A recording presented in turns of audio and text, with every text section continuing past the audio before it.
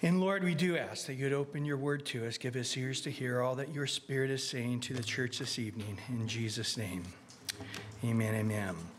So the children of Israel are working their way out of Egypt towards the promised land. And we saw last week, Phil was here, our new senior pastor who's back in Hungary, left Monday to head back that way. He did a great teaching on manna and the obedience of receiving manna and the power of that food from heaven. And we come now to chapter 17, and they're moving a little farther in their journey. In chapter 17, verse 1 to verse 4, we'll start off with. And all the congregation of the children of Israel set out on their journey from the wilderness of Sin, according to the commandment of the Lord, and camped in Rephidim. But there was no water for the people to drink. Therefore the people contended with Moses and said, "Give us water that we may drink." So Moses said to them, "Why do you contend with me? Why do you tempt the Lord?" And the people thirsted there for water, and the people complained against Moses and said, "Why is it you have brought us up out of Egypt to kill us and our children and our livestock with thirst?" So Moses cried out to the Lord, saying, "What shall I do with these people? They are almost ready to stone me." So, a few of the little more short-tempered guys reached over and picked up some rocks, and Moses was having a heated conversation, and he realizes, I better go. And he just comes back to his tent and just sort of collapses and just says, "Lord, we've barely gotten going, and I'm done, man. This is hard." Now, I can tell you this. I have never, in all my 32 years of senior pastoring and assistant pastoring and youth pastoring before that, I've never said to a young man, "Why don't you consider going into the ministry?" Never said that, not once. Because it's a brutal place. And you got to know that you know that you know that God has called you to do that. Now, if they say, "Okay, yeah, I get it, Brian, but I want to be in the ministry," then I'll train you. I can do that. But a few of the guys that are here tonight can tell you that the first several studies are the reality of it's going to be tough, and you got to prepare yourself. I was just talking to a senior pastor today, and he said, "Yeah, I've been pastoring a few years, and last year I was ready to quit." And because I was doing the best I could. I got a full-time job. I'm trying to pastor. I'm trying to love these people, and it's just, they're brutalizing my poor wife and my kids and me. And I just said, brought the leaders together and just said, "Guys, I quit. I just can't. I don't have the emotional stamina here, or the emotional ability to get pounded like this, year after year." And they encouraged him, and he stayed in the ministry. But this is standard. Now, if you're married, you know what a brutal business that is. If you're a parent, you know what we're talking about here, right? I remember the last few vacations with my teenage kids screaming my mantra, "I'll never go on a vacation with you guys again." So, but the fact is as a husband, you got to get your eyes on the Lord and push forward. As a parent, you got to get your eyes on the Lord and push forward. Wherever you're leading, you got to do exactly what Moses said. And he said, "This is brutal business. I'm doing the best I can." I would have thought, bringing them manna, food out of heaven for them would have bought me a few days of, the polls going up, a little bit of favor, a little heat off. But nope. Just one difficulty, one crisis to another, and they're being confronted with the brutal reaction of the people. You know, this is all your fault that we're here, Moses. Your leadership has brought it to this place, and I can see your master plan. You're going to kill us. Worse, you're going to kill our children. Worse, you're going to kill our poor little animals. And Moses is like, what? Why are you yelling at me? Why are you guys angry at me? And don't you realize you're testing the Lord, you're tempting the Lord? You know, the beginning of wisdom, the beginning of knowledge is to fear God. What's that mean? To have a reverence for him, to have a sense that he is God, and I need to respect that. I need to honor that. He created this world. He created everything in it. He's all powerful, all knowing, all loving, all merciful. And we need to just stop when we get frustrated and angry and cursing under our breath, or maybe not under our breath, and just say, God, you're in this. It's painful. It's hard. But our faith should be revealed in the fact that we say, even if we suffer and die, you've got us. You got us. You got it. I remember, 18 years ago now, the Y2K. Maybe some of you guys remember that. But boy, I had people screaming at me that I wasn't telling everybody in the church to go get their dried food and their 50-gallon barrel of rice and their 200 gallons of water and getting ready for the Y2K. And I just said, look, the Bible says don't do that. Don't worry about what we're going to eat, drink, wear. I'm not going to strive. And boy, they were mad at me. Left the church. I'm not going to share my food with you bunch of idiots and so forth. And I just remember thinking, wow, the crisis has hit. And I think everybody's knee-jerk reaction was fear. But then you got to come back around and just say, Lord, you've got us. I mean, everything tells me you got us. But, their actual problem was not the problem. It was their attitude. And, our needs as humans is first air. We will do anything to get air if we're underwater or, having a hard time breathing.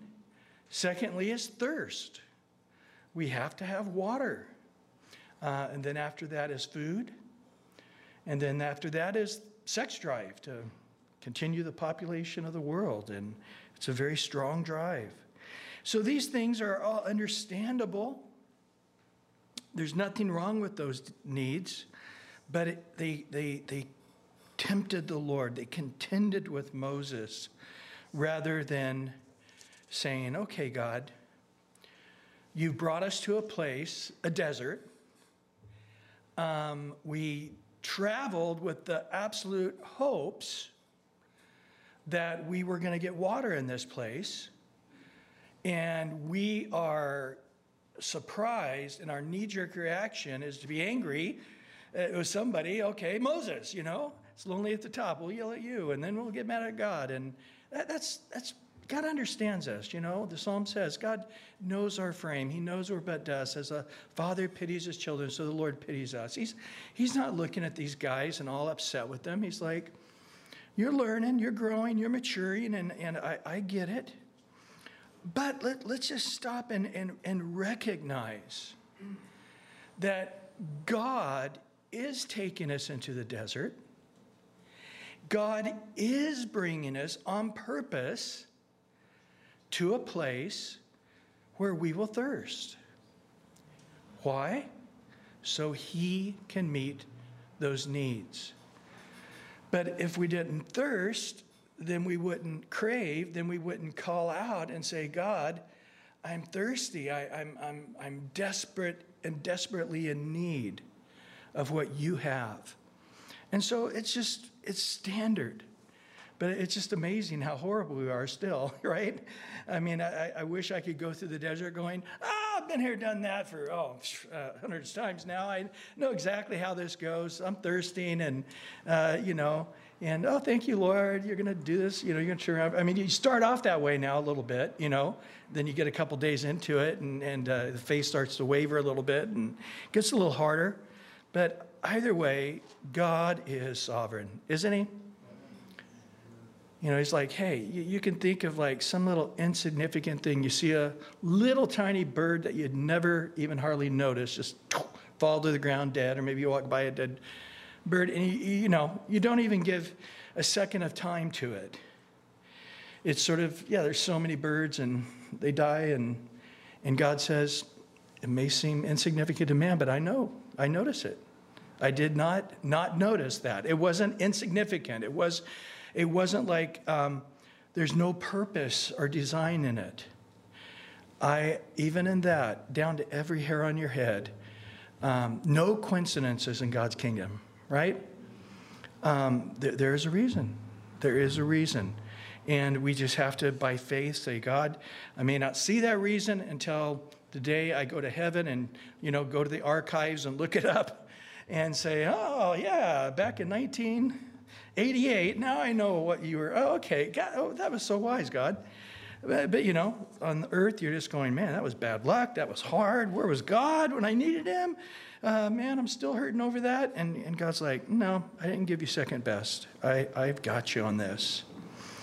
So in verse 5 and 6, the Lord said to Moses, go on before the people and take with you some of the elders of Israel and take it in your hand, your rod, which you struck the river, and go. Now notice in verse 5, your rod. That rod that you touched the Nile and it turned to blood, that one.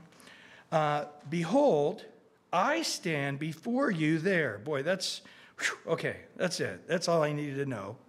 But you're going to see the rock in Horeb, and you shall take your rod and go up and hit that rock, strike it, and the water will come out of it, gushing forth, that the people may drink.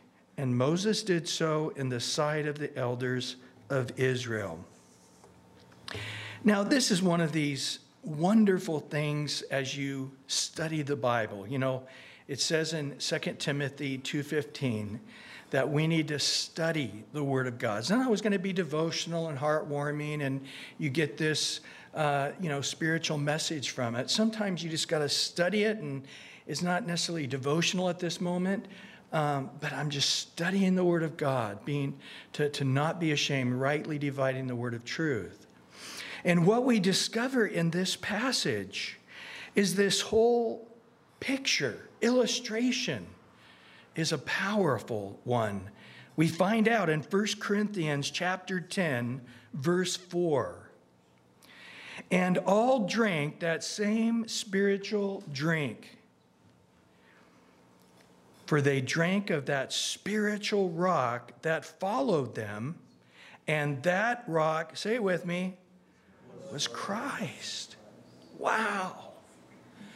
And so now we see it. The people are thirsty, and they're desiring. They think it's just physical water, but there's something much more going on. We just studied in Mark where the guy's friends lowered him through the roof because he was crippled, and Jesus said, your sins are forgiven you. That was what was really needed. He was crippled more inside in his conscience, and his spirit was grieved, and he knew that he was not in harmony with God, and that was greater on him than the physical infirmity by far. But the friends thought, what's the reason he's so unhappy? The reason he's struggling so much emotionally, the reason he's having such a difficult time is because he's crippled.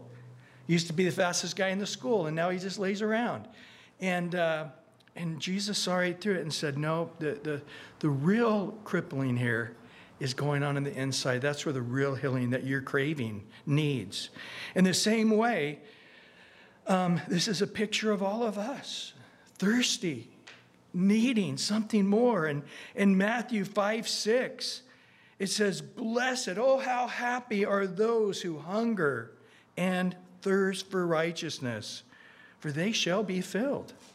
God has a way to take care of that thirst.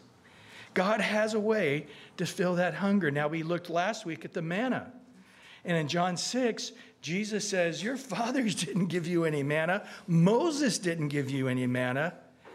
My Father gave you that manna, and that manna was me. And now, if you will eat this manna up, you'll have eternal life.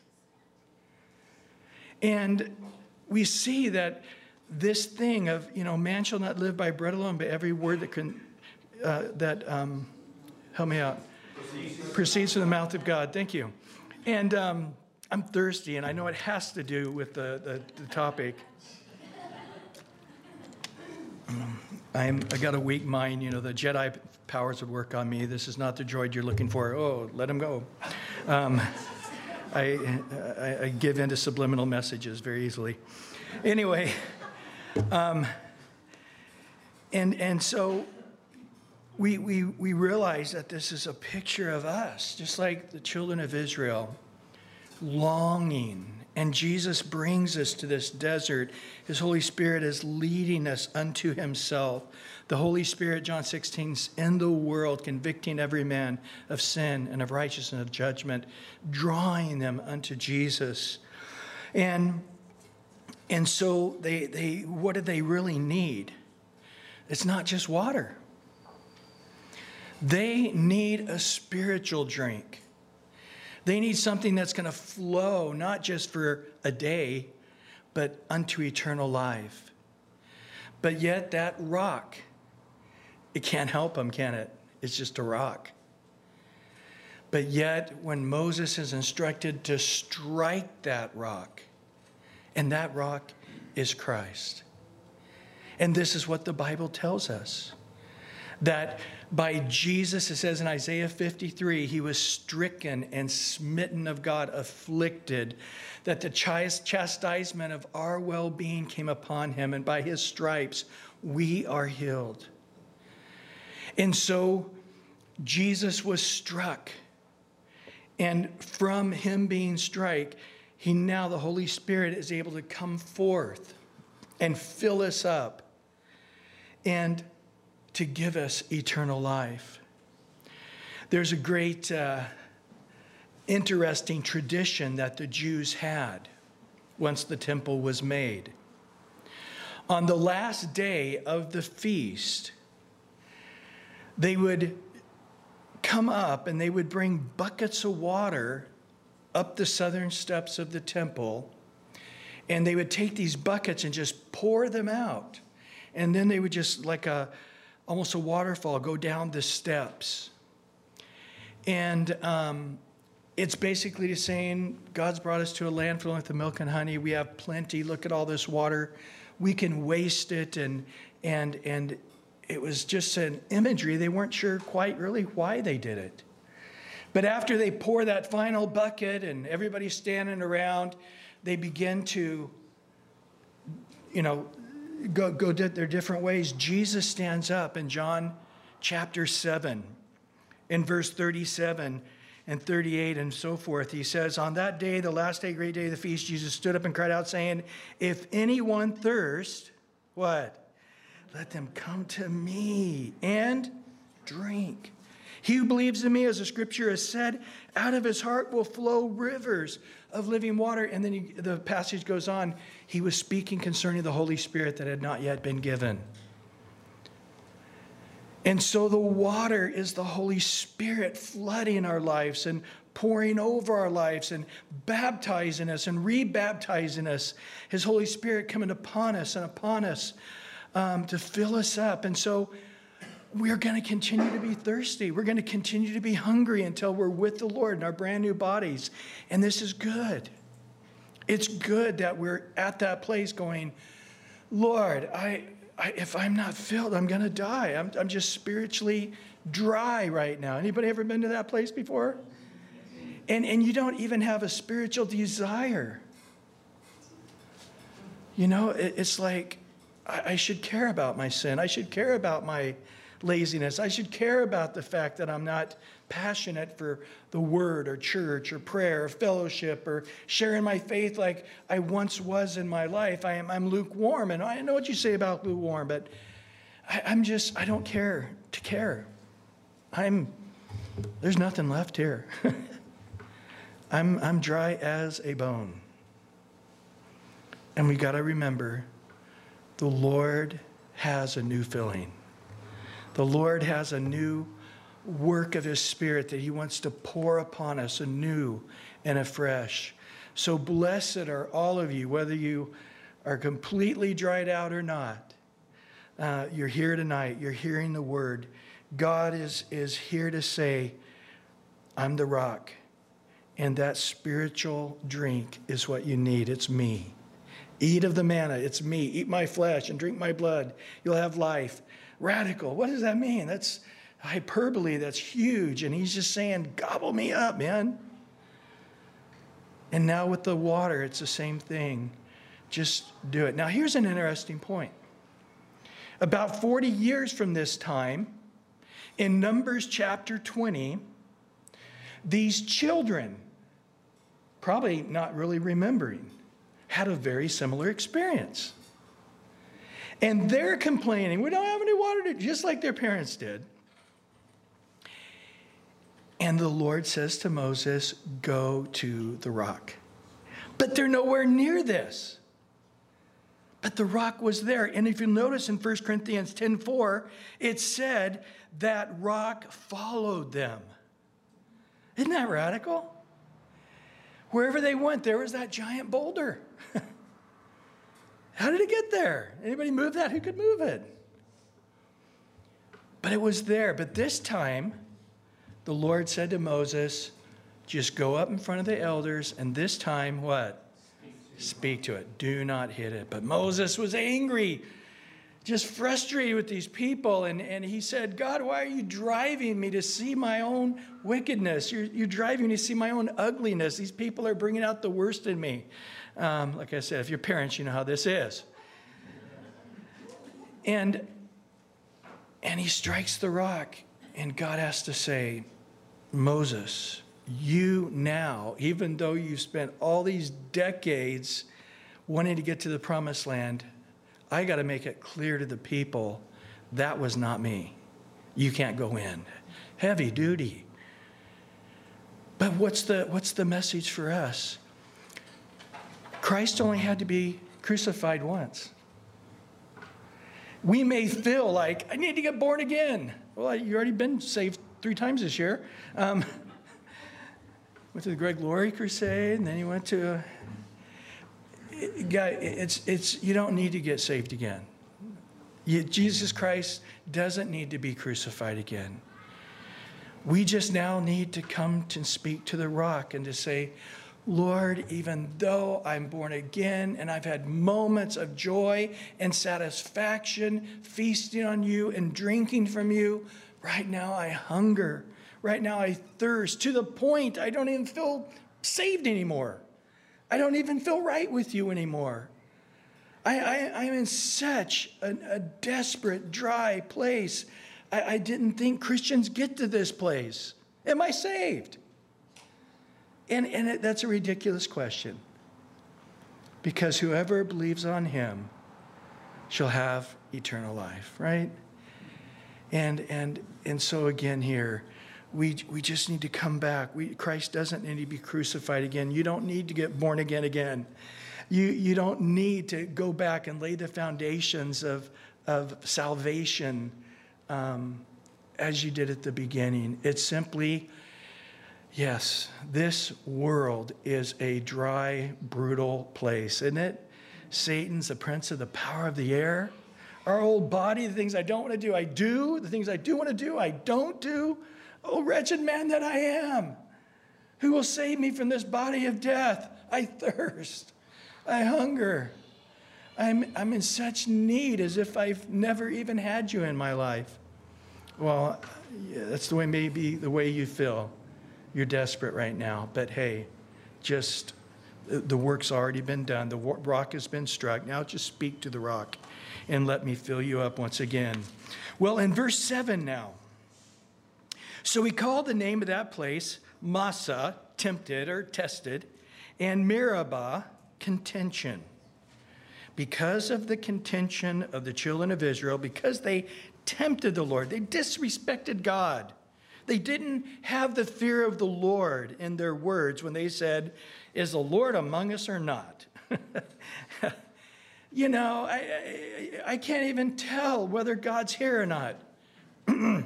Pillar of cloud by day, the pillar of fire by night. That manna you're eating right now. Remember you guys walked across the Red Sea? We can be that way, can't we? I don't think I've ever had God answer one of my prayers. Of course, a week ago, I was telling people all kinds of prayers that got answered, but right this second, in this place, I can't remember God ever answering one prayer in this trial I'm in. Right? I mean, it's weird how we can just go on a roller coaster from super, super lows to super, super highs. That's our human flesh. It's a struggle. It's a fight. And again, we don't want to be not walking in the fear of God and to say, God, did you save me or not? God, did you really love me or not? God, do you even hear one word I say? The Bible says you answer my prayers. I don't see you doing that at all. I'm suffering here. The Lord's there. He is in the midst of all these things. Well, later on, God would command them in Deuteronomy 6:16, you shall not tempt the Lord your God as you tempted him in Massah. You know what? In your childishness, in your immaturity, in the early days, that I look past that. But now, after spending 40 years in the desert, in this next generation, you shall not tempt the Lord your God. Serious business. Well, in verse 8, now Amalek came and fought with Israel in Rephidim. Notice there's no big breath or break. Right back into another test. Do you guys realize that? It's all a test. It's all a test. God doesn't need to see God, but we need to see us, right? We need to see our hearts. We need to see, are we going to get angry or bitter? Or are we going to walk in faith as all the fathers before us gained approval before God by walking in faith? And so, just like all of us, it's all a test. We're going from one test to another test. And we win some, lose some. We're surprised how good we do sometimes. And then we're surprised how bad we did sometimes right after doing good. But anyway, they're right into another test, and Amalek is fighting them. Now, you know, there's one thing to fight in an honorable way. You know, when they were heading into the promised land, the Canaanites said, no, we're going to face you guys all off in battle. So get ready. Oh, that would be one way of doing it. But notice what they were doing in Deuteronomy 25. Verse 17 to 19, God reminds them of this Exodus 17 situation.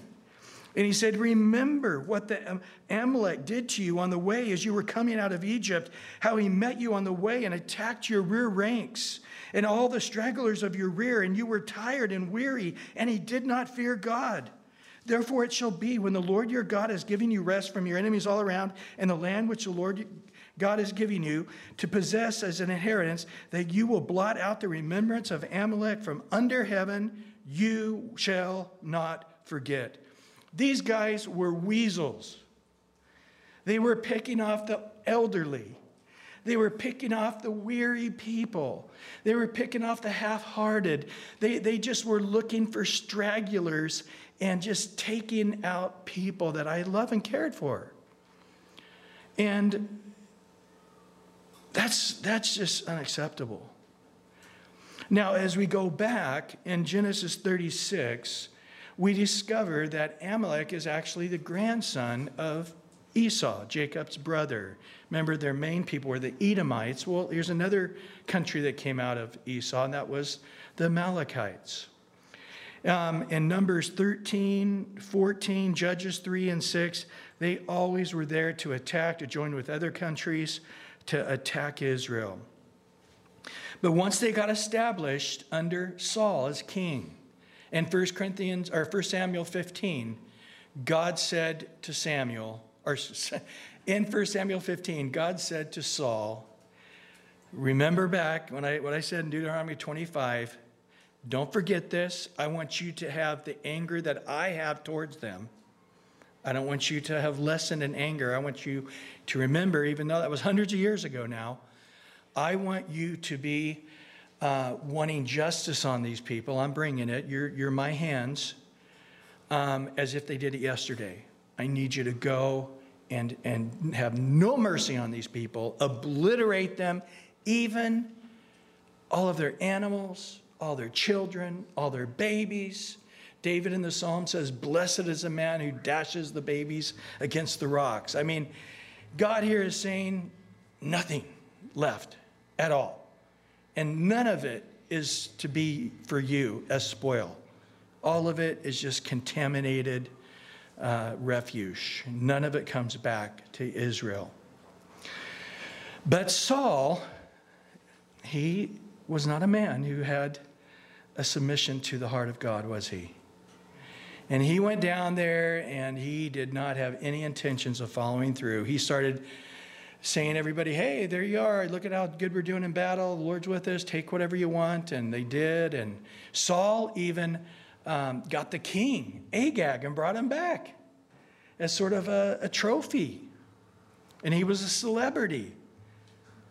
And Samuel showed up and said, Saul, what have you done? Oh, praise the Lord. We did exactly what the Lord said. Why do I hear sheep? And he goes, well, we brought back the best of what they had to sacrifice to God. You're going to sacrifice polluted animals, and you're going to use those to, no way. And then he says, who's this, And it's like, well, that's King Agag, Praise the Lord, isn't it? And Samuel just says, Saul, you are out of the kingdom. You are not going to be king. You're done. God's ripped the kingdom away from you because you are unwilling to submit to honoring the word of God. And, interesting. The Amalekites that were left end up getting strong again. And we find in 1 Samuel 30, they actually attacked David's city Ziklag, captured all the wives and the kids and the spoil, burned it to crisp, and they took everything that David had.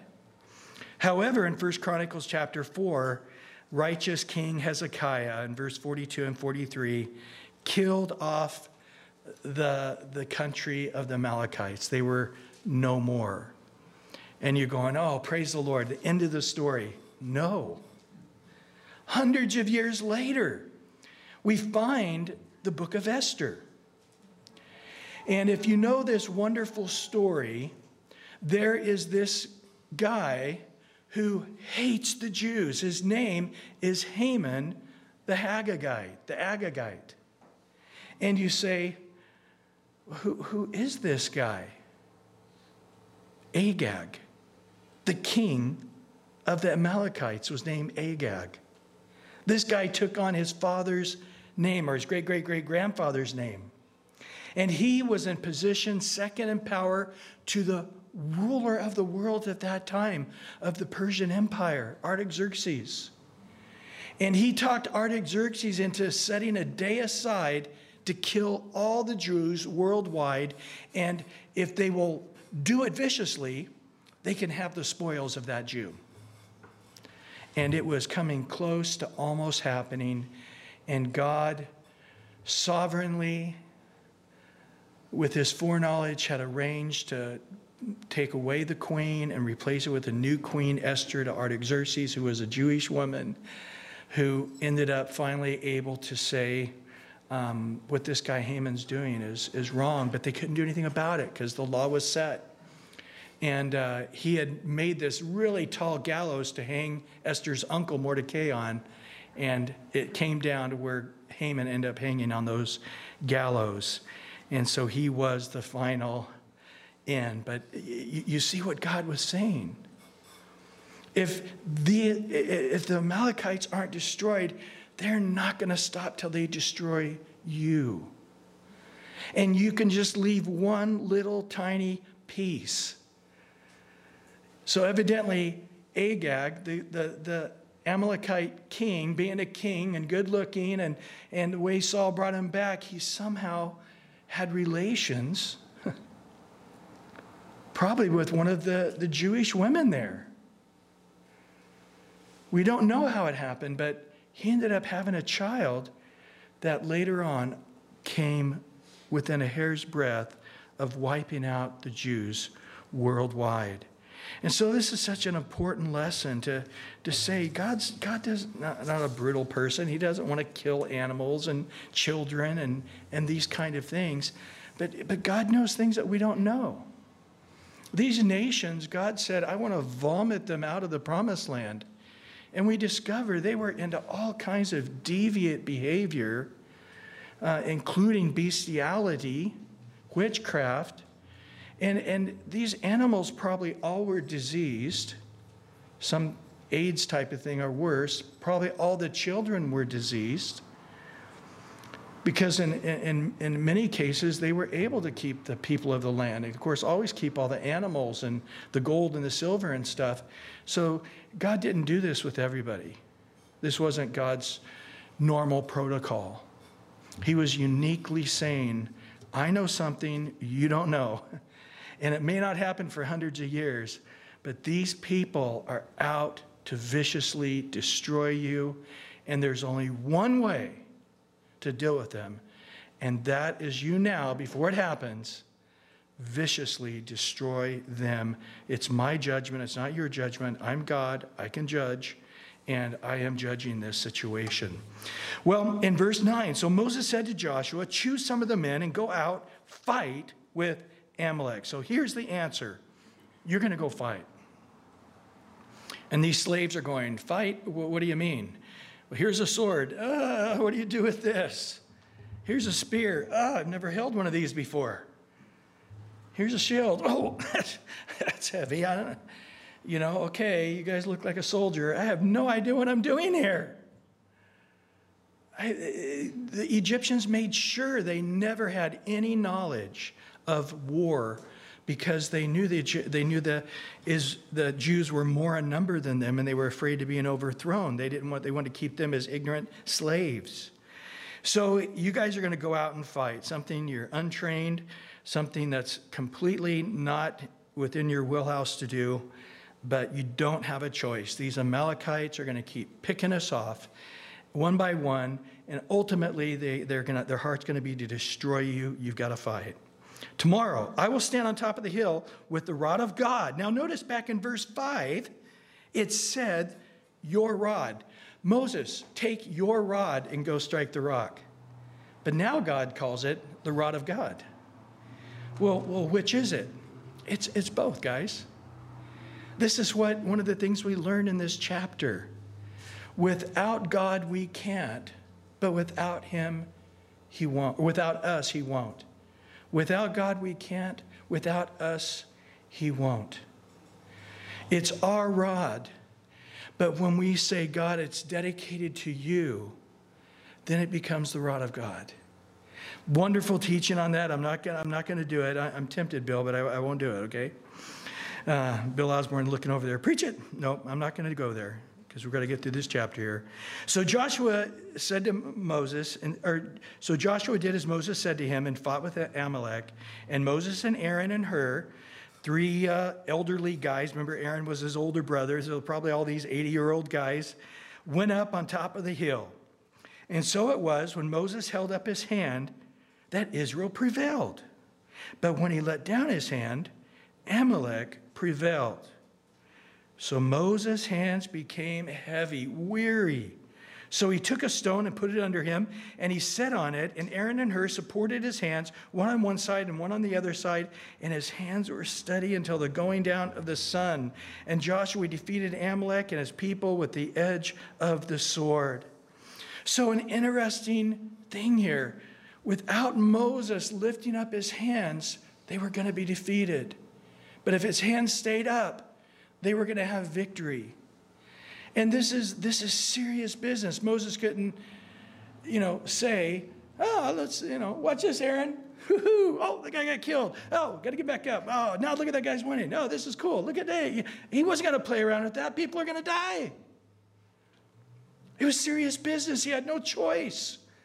It doesn't matter how weird this is. It doesn't matter how painful this is. It doesn't matter how uncomfortable it is. It's showing this intensity, this striving in prayer. And he's saying, I cannot not strive in prayer. And so he's hanging on to that rod, and they got it on each guy's shoulder, and he's sitting down, standing up. Oh, my shoulder's burning. Oh, my lower back is seized up on me. Oh, my leg. Oh, let me sit down a minute. Oh, that makes it worse. Back up. And he can't let it down even for a fraction of a second, lest somebody die. Man, often people can get this mindset. Well, when it comes to Christianity, it's so full of grace. If there's any labor, if there's any intensity, if there's any striving, if there's any difficulty, well, God's not in it. We got to change this up because it should be easy. I should be able to just cruise on into church whenever it feels right, even if it's 20 minutes late, and I should be able to just listen to music. I shouldn't have to clap, let all the other suckers clap, lifting their hands. And sometimes I do when I feel like it, but most of the time I don't feel like it, and it's just not me. It sort of takes away from my cool factor a little bit, and it's this nonchalant attitude that this is Christianity. But this isn't what we see, especially when it comes to the spiritual duty of prayer. A matter of fact, we find that David in Psalm 28 says, man, the voice of my supplication, that's earnest praying. I cry out to you. I lift up my hands towards the holy sanctuary. I find myself regularly, like Moses, lifting up holy hands as the king, as a father, as a husband. I'm just, Lord, help. Crying out to God, just praying and praying and praying. God's desire in 1 Timothy 2:8 is that men everywhere would pray with lifting up their hands. That's God's desire. So if there's any question about, do we need to lift our hands, not lift our hands? You know what? God's desire is that men would show this surrender, right? Stop, freeze, get your hands up, right? I used to come home when the kids were small. They would always run to the door and their hands were lifted up, hold me, hold me, hold me, hold me. All their hands like little baby birds, with their mouths open. Hold me, hold me, hold me. It's a beautiful heart of surrender. It's a beautiful heart of neediness. It's this thing that we can do. God made these arms, like he made the branches. It says the tree branches have limbs so they can worship God. The trees are lifting their branches up and like hands lifted up to worship the Lord. The birds of the airs are singing praises to God. They don't have a free will. They're creations of God made without a choice, like a robot, to show the glory of God in creation. But we have a choice. But he made these arms for that reason, that we could just be needy and stretch them up. But it's not comfortable. God doesn't want me to do anything that's not comfortable, does he? But it hurts. God wouldn't have me do something that hurts my body, would he? How about deny yourself, take up a cross daily and follow Jesus? How about crucify your flesh with all its passions and desires? Yes, we're in a battle here. And you say, well, did Moses have a choice? Did God say, hey, Moses, you won the battle, if you take a nap or, you're nonchalant or you just sort of, sip on some coffee with you and Aaron and her and watch the battle. You'll have victory. But if you want to see a really good victory, then you got to really lift up your hands and get into it. I'll get into it a little bit here. Yeah, I want to. Oh, okay, yeah, I'll do it a little bit. Okay, tea time. There was no choice for Moses. The love of Christ was compelling him to say, without this desperate heart of striving in prayer, there is no victory. And I have some wonderful sermon here and notes on this whole topic. And I wish we had time to go into it, but the verses are there in the notes. But boy, the Lord teaches us on this. Paul, in his example in Romans 15:30, says, I beg you, brethren, through the Lord Jesus Christ and through the love of the Spirit, that you strive together with me in your prayers for me. He's like, the word strive there is the word agonizomai. We get our word agonize from it. Church in Rome, you don't understand. I'm not getting victory right now.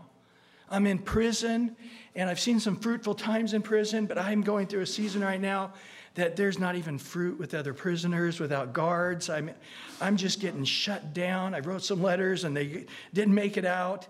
I don't have a jacket right now, and I'm freezing, and it's all moldy in here. And, and I know God's got a ministry even while I'm in prison, but it's not happening.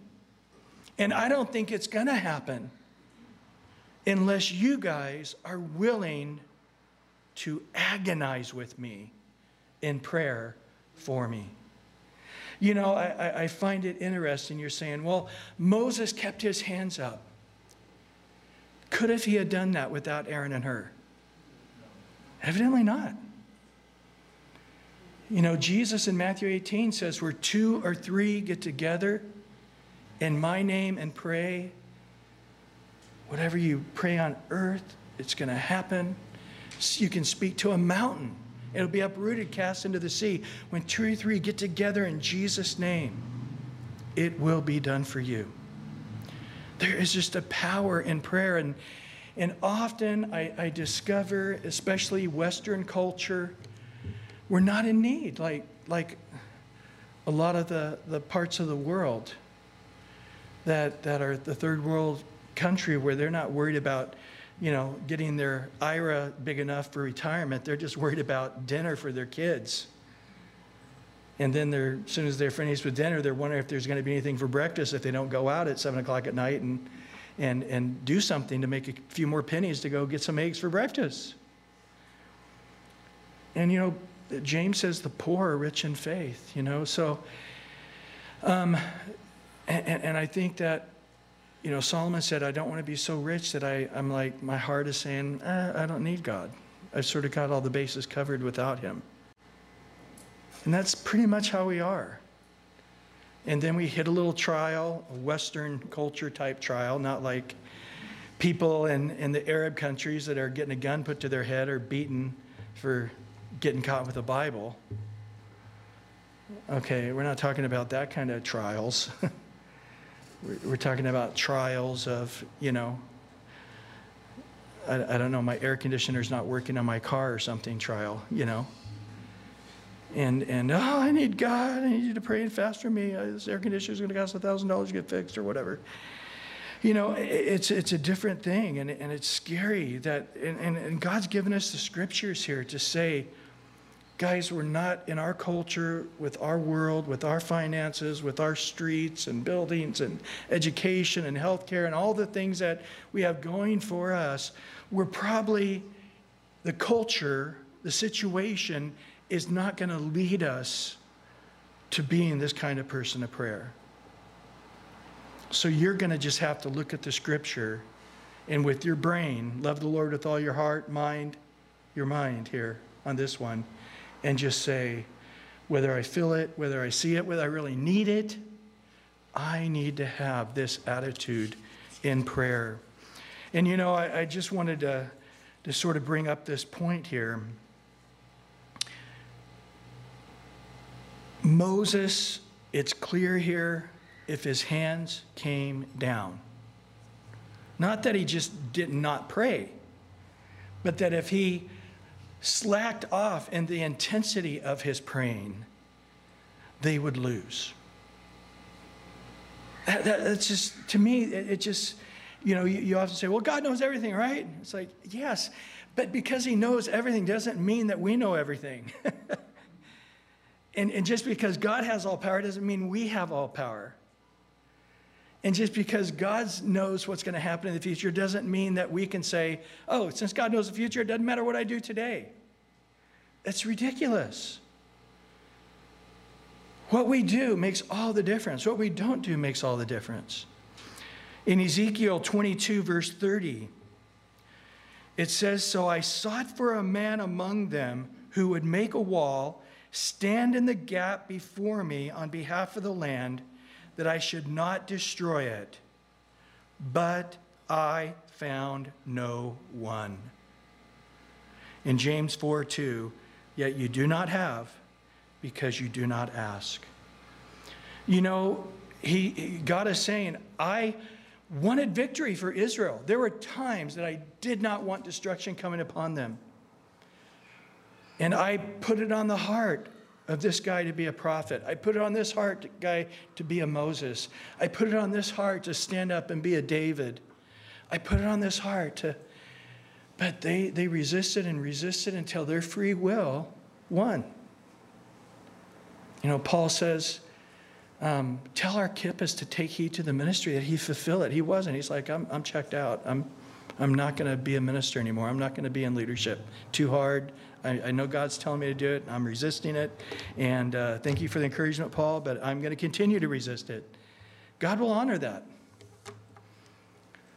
And so, again, it's just a very serious thing as I look at this to say we can fail in many different ways, but when it comes to prayer, if we fail in prayer, we fail everywhere, as Tozer used to say. R.A. Torrey used to say, if we fail in prayer, then we will fail everywhere. Well, in verse 14 here, it says, and the Lord said to Moses, write this for a memorial in the book of the recounted in the hearing of Joshua, that I will utterly blot out the remembrance of Amalek from under heaven. This is the first mention ever God telling anybody to write anything down. And so, of course, later Moses would write the book of Genesis and so forth. But right now, the very first time God ever says, write this down, is on this very issue that we're talking about tonight, this issue of striving in prayer. Well, and Moses built an altar and called its name, the Lord is my banner, Yah Nisi. So it wasn't, we're going to call this place the place where Joshua won. We're not going to call this place the place where Moses prayed. We're going to call this place, the Lord did it. Well, the Lord wouldn't have done it without your prayers. True. The Lord wouldn't have done it without Joshua's obedience. True. God wasn't going to do it without us. But of course, without him, we couldn't. The banner is him. I love Song of Solomon 2:4. It says, he brought me to his banqueting house. This is the wife speaking of her husband. And his banner over me was love. I love that. That we're going to see this word Nisi throughout the Old Testament. And it has some interesting things where the Lord is saying, this is my heart. My banner is the banner of victory through prayer. Well, finishing up in verse 16, he said, because the Lord has sworn, the Lord will have war with Amalek from generation to generation. Guys, once Amalek is destroyed, the battle never ends. Because why? Amalek is a picture of the flesh. The flesh attacking us fighting against the flesh. It's a thing that we're always going to have to realize it's picking at us in the weak places, in the sick places, in the weary places, in the half-hearted places. The devil is looking for our Achilles heel and trying to just keep picking at us, right? And then we've got to battle with this. I love this in Romans 8, 5 and 8 through 8. It says this, Romans 8, verses 5 through 8. For those who live according to the flesh set their minds on the things of the flesh. Those who live according to the Spirit, the things of the Spirit. For to be carnally minded is death, but to be spiritually minded is life and peace, because the carnal mind is enmity against God. It is not subject to the law of God, or indeed can be. So then, those who are in the flesh cannot please God. It's battling you. You got to stop and battle it. In Galatians 5:17, for the flesh lusts against the spirit against the flesh. These are contrary to one another, so that you do not do the things that you wish. If you're not in this battle, you're not winning over this battle, even though your heart's wishing to walk in submission, obedience to Christ, it won't happen. So what does Paul say in Galatians 2:20? I have been crucified with Christ. In Galatians 5:24, if you are Christ, then you've got to fight the Amaleks generation to generation. You've got to keep on crucifying that flesh with all its passions and desires, right? Peter says, I beg you, as sojourners and pilgrims, abstain from fleshly lust, which war against the soul. Boy, it's a battle, but we've got to fight it, right? And we're not going to win if we don't got people praying for us. So I love that in 1 Timothy 2, it says, first of all, that prayers, supplications, intercessions, thanksgiving, there's all kinds of seasons. There are all kinds of different prayers in the course of the day, some with your mind, some with your spirit. Some where somebody out of the clear blue, just God puts them on your heart. And you start praying, interceding. Get up on the mountain and lift your hands up for them. Have you had that happen? I've had that happen many times, and then I'll talk to that person maybe a year later, sometimes a week later, and they're like, man, you wouldn't believe last week, and blah, blah, blah, blah, blah, blah, blah. I'm like, when was that last week? At 2 o'clock on Tuesday. Oh, man. You know what? Even though we're on the opposite side of the world, I just did the math. 2 o'clock on Tuesday, I was stopped in my tracks and was radically praying for you while that was going on. Isn't that cool when that kind of thing happens? Intercessions, prayers, supplications, thanksgivings, just to pray without ceasing. Lord, we come before you now, and thank you for this word. Thank you for washing us in the water of your word. Thank you for encouraging us in our faith, the love and good works. And I ask that all your people would be Moses's. All your people would quit trying to have an easy road with Christianity and begin to put on their armor. Get out and sharpen their swords. To get up those shields. And that we would become the men and the women, soldiers in your kingdom, fighting this spiritual battle and having victory. All we can see is Joshua. All we can see is what's happened in the valley. But we know that the real battle is what we can't see up on the mountain. So give us great faith to walk in the Spirit, to walk with a spiritual mindedness, not a